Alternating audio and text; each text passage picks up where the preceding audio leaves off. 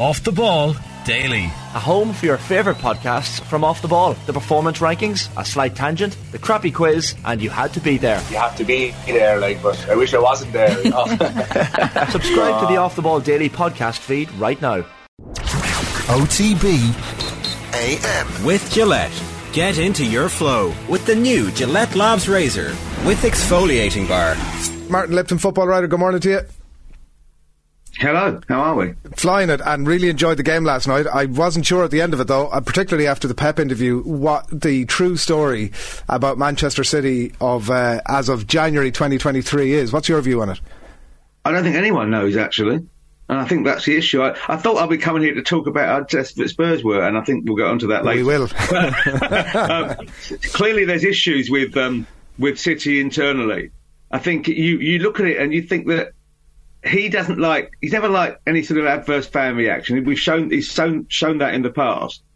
But I think he thinks that one or two of his players are not putting the effort in. And remember that his training method is full on every session. He wants them to buy into his particularly demanding ways. And I think he's looking across that squad and seeing players who don't want to do so. And I think this is the first time since he's been at City that he's had that. Now, he had that towards the end of his period at Bayern Munich, and he showed similar signs of agitation then. It's also possible, it struck me during that piece, that he is rarely as giving, let's call it, and as emotional almost as he was in that piece. Is he overstating his case to a degree just to try and get a reaction from the players, or do you think he actually believes, because I mean some of the stuff here, if people have missed it, if we don't show more guts we're going to get caught sooner or later. I don't recognise my team, and Arsenal have the fire. They have the fire. Was he overstating his case? It looks as though it's an effort to get some sort of reaction, certainly to spark something from them. Maybe it's to try and get reaction from the board to give him some more money and buy a couple of players in the last 10 days of the window. I mean, that's always possible. You look at City and you still think they're a fine team, but they aren't as convincing as they have been. And I think that is because they have had to change their way of playing to accommodate Haaland, and he will always score a goal because he's clearly an outstanding goal scorer, an outstanding striker. But it does mean they're playing with 10. And part of the genius of Pep was that he overwhelmed his opponents with ball possession. And you need 11 to do that. And he's never going to be that guy. And on that, because it does strike me that so much commentary this morning is going to be about the interview and less so about the shoddiness of the Ederson pass that led to the first goal, or how get-atable they were through the middle in the lead into the second goal, that possibly those things are real tangible portents to how this title is going to play out. Well, the critical games are those two against Arsenal. Now, one of them is relatively swiftly, the other one's not till April. But City have got to win the first of those to keep the pressure on. I mean, they are in the rare position of wanting Manchester United to win at the weekend as well, which I'm sure will be an irony not lost on them. There's no question Arsenal have been the best team in the league this year by as many points as the table tells you. They've been excellent. They've only lost the one game, and they shouldn't have lost that. If they'd kept their heads, they'd have probably beaten United at Old Trafford. So City are in a genuine fight.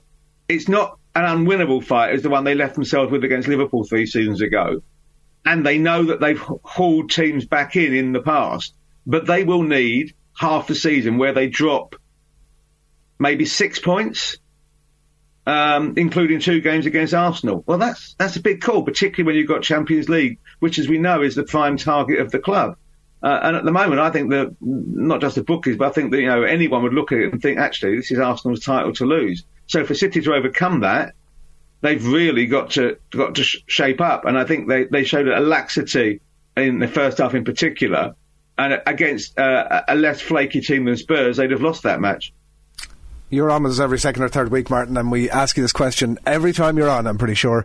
And it seemed unthinkable that we'd be asking this question this morning at half-time in the game last night.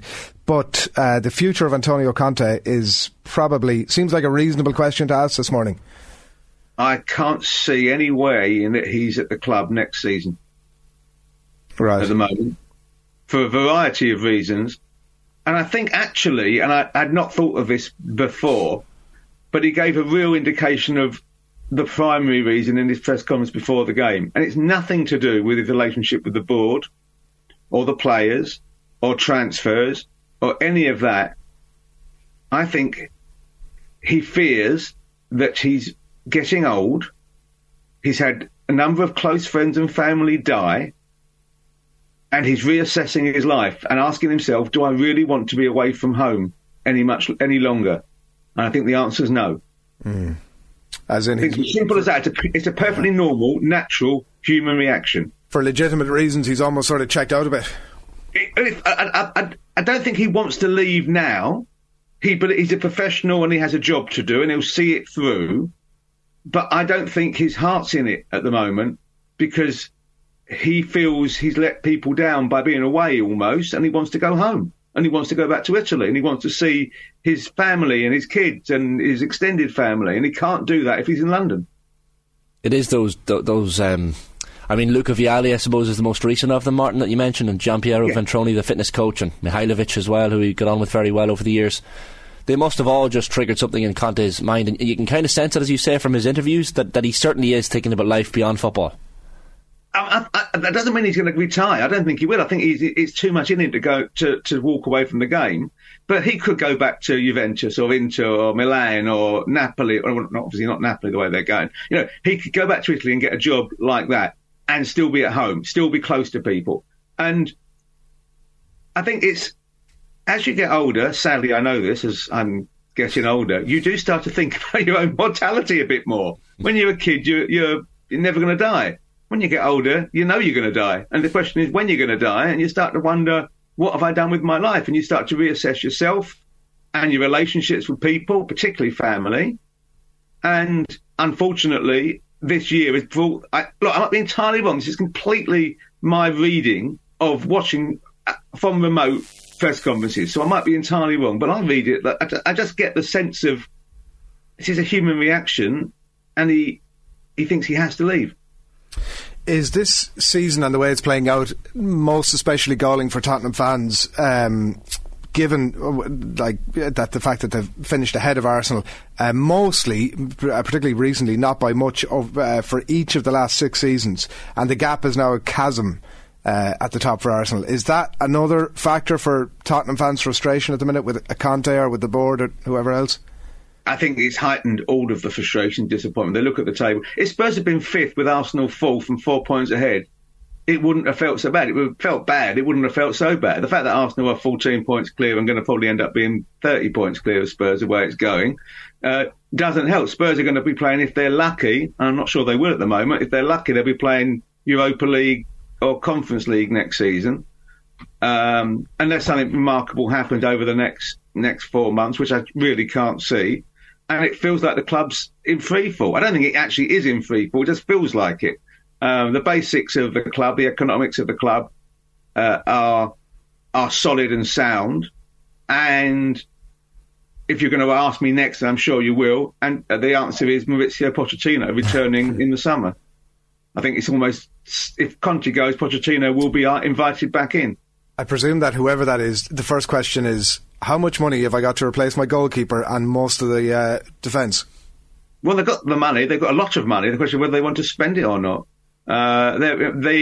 Their revenues this season will be, I think, somewhere in the region of £500 million, which allows them to spend 450 million if they wanted to on players and wages and meet the UEFA criteria. They haven't lost a huge amount of money. They're in a position where they can certainly spend. Is there a willingness to do so? If you are looking to sell the club and maximise its value, which I think is clearly what the leadership, the ownership at some point want to do, you have to be able to offer Champions League football. The way you offer Champions League football is to have Champions League players. Spurs have still got the 6th highest wage bill. They've got to try and make that nearer the 5th highest wage bill to give themselves a realistic long-term, time and time again chance. And, of course, there's going to be a 7th contender for those places, who already is a 7th contender for those places in Newcastle. So it's going to get harder, not easier. Will Pochettino want to come back, Martin, do you think? Yes. Unfinished business. I think at the time I took the view that they would have been better just giving him a sabbatical and say, come back in August, rather than sacking him. The relationship between Pochettino and Levy was very, very strong. You've got to remember that. They used to go on holiday together, whitewater rafting, things like that. They were together for a long time. They disagreed on things, but a lot of it was about the finances of the new stadium, that Levy felt he couldn't give all the money Pochettino wanted. In fact, one famous summer, none of the money that Pochettino wanted because of the rebuild cost. That's no longer an issue. But also, Pochettino bought into it to a degree.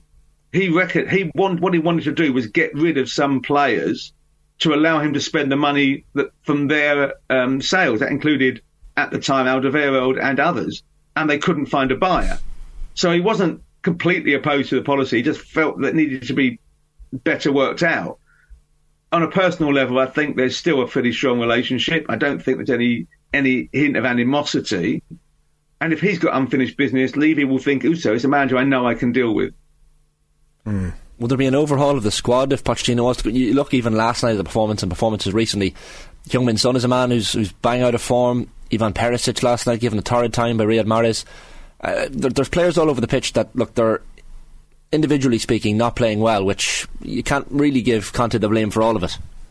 Yeah, I mean, but at half-time you wouldn't have said that, would you? No, fair point. You might say it about Son, but you wouldn't have. You said, oh, Bentancur's made such a difference, and Kulusevski being back, and look, Spurs, they're all right. They've got Kane, look at that, and even Emerson Royal, and then you see the second half and think, this is an absolute shower of rubbish. What the hell are they doing on the pitch? Football can be a bit like that. Look, I think it's no doubt Son's having a terrible season. Awful. I mean, he's a shadow of the player he was for whatever reason, and he could really do is spend the next month playing 15 minutes here and there off the bench and try and galvanise him that way. To be fair to Perisic, he's been one of the better performers this season. He had a poor game yesterday in the second half, but that's because he wasn't given any cover. There are lots of others who I get rid of before Perisic. I mean, Spurs haven't got really, apart from Romero, a proper defender at the back and a centre-half. The right wing-back's not good enough, none of them, unfortunately. Let's be honest. I mean, even Doherty's had an improvement. He's not an international class, world class, which is what Tottenham want or need. Right wing back, they haven't got a playmaker in the squad. Yeah, it needs to be overhauled. Too many of those players were there in the first few, certainly still there when Pochettino left. Quite a few of them were there virtually when he started, and that's ludicrous. Talk to us a little bit about Arsenal United, Martin, if you will, before we wrap up. It's brilliant, I feel, to have this rivalry back to the point where they're both at the peak of their game. Both, I mean, you could extend the courtesy to United challenging for the title. Yeah, I mean, I think the Casemiro absence could be critical because he's been a pivotal part of United in recent weeks, and the frustration of conceding that goal against Palace, it will work either way. It'll either galvanise them, really make them up to get the win, or it will be just a bit too far. Arsenal are flying, and they are an outstanding side at the moment. Saka, Odegaard, excellent. And Nketiah's movement, if not his goals, and again, Gabriel Jesus didn't score goals, so it is his movement, has made up for the loss of Gabriel Jesus. They've been incredibly fortunate. Every game 10 players play. If they stay fit, if they keep that fitness up, they win the league. But can they do that? That's the big question. But on the weekend, United need to win. A draw is just about acceptable for Arsenal, but Arsenal want to win. And I think that at the moment, you put Arsenal as pretty 60-40 favourites to do so. You're right about Casemiro. It's such a shame he's not there, because I think it would have been a far different game and a tighter game, and if Arsenal win, everybody will point to that. They've eventually made a signing, Martin. It's not quite the man they set out to get, but Leandro Trossard joins, fees of around 26 million, rising to that at some point or another. Is this a squad bolstering, or is there room for this guy in the first 11? I think when they played Chelsea and beat them, I said they needed to make a few changes in January. I think they needed a striker, they needed a right side option, because if they got an injury on the left, Saka could switch, but someone who could at least give them that option up front, and they could have just done with a central midfielder in case Partey gets injured. So this is one of those three. Trossard is good enough to start, no question. Whether he will start is another issue. I'm not sure he will be in the first 11, but there'll be games when he starts. He's already proven this season, over a number of seasons actually, for Brighton and for Belgium, that he's a quality act. it's a very good signing, and it improves them in terms of their depth straight away. They'll be delighted with that, and rightly so. I think there'll be no issues in terms of the atmosphere on Sunday at the Emirates, Martin, for sure. Like, not to take it back to Pep's comments, but when he's talking about fans and fans getting involved in club games, I saw a number of City fans last night on Twitter kind of pointing to ticket prices and how, you know, for many people they can fly to Germany and go to a game for the same price as walk across the road in London to a Premier League match. Is that an issue for a number of clubs at the moment, that atmospheres are being kind of dictated by the sheer size of the ticket prices at the moment? I think the demographics of football have altered. Yeah, we're not talking about the working man's ballet anymore, are we? It is no longer something that you can you can't turn up if you want to like I change your mind and go to watch a Premier League game. You've got to buy your tickets in advance, and you've got to pay upwards of 50, 60 quid. You know, in London prices are, you know, I live in London, so I'm used to them, but for most places in the country, London ticket prices are inconceivably astronomical. And even City, who have always been relatively cheap compared to a number of clubs, it feels expensive. We're in a cost of living crisis. People are going to pick and choose their games. They can't afford season tickets, a lot of people, in a way that once upon a time they could have done. And therefore it does mean more tourists, if you want to call them that, who just want to have the atmosphere of the ground for one game because of the Premier League's global appeal, are going to be inside because they can afford it. It's part of their holiday. Their trip is to go to a Premier League game, and they don't really care who wins. That's just the nature of the success of the Premier League can be in some regards a failing. So I think there is some merit in the argument, but there's also a lot of City fans who booed because they were just hacked off at the way they play, because they could see the title slipping away, and some of them thought Guardiola's comments on Saturday after the Manchester derby were in basically throwing in the towel in the Premier League. This last one is not a topic to touch on briefly, but if you can, and we'll come back to it again in more deep conversation, I'm sure, down the track, but I listened to the Jim White interview on TalkSport with John Yems yesterday afternoon with my jaw on the ground, I must say. Former Crawley manager, banned from football until 2024 after being guilty of racist abuse. It's incredible how this has played out. It has felt to me like a conversation that should never have been in the first place, but certainly of decades old. It's horrific to realise that despite the meteor that struck the planet 70-odd million years ago, dinosaurs still walk amongst us. And Yems's cultural attitudes, his, let's be honest, racism, no question about it, whatever the panel said, has no place in society, let alone within football. I'm not sure of the wisdom of giving him a platform yesterday, but in the end, what it served to do was prove everything the FA are saying, that they want this decision to be reassessed, to be toughened and strengthened and added to, because it is clearly insufficient.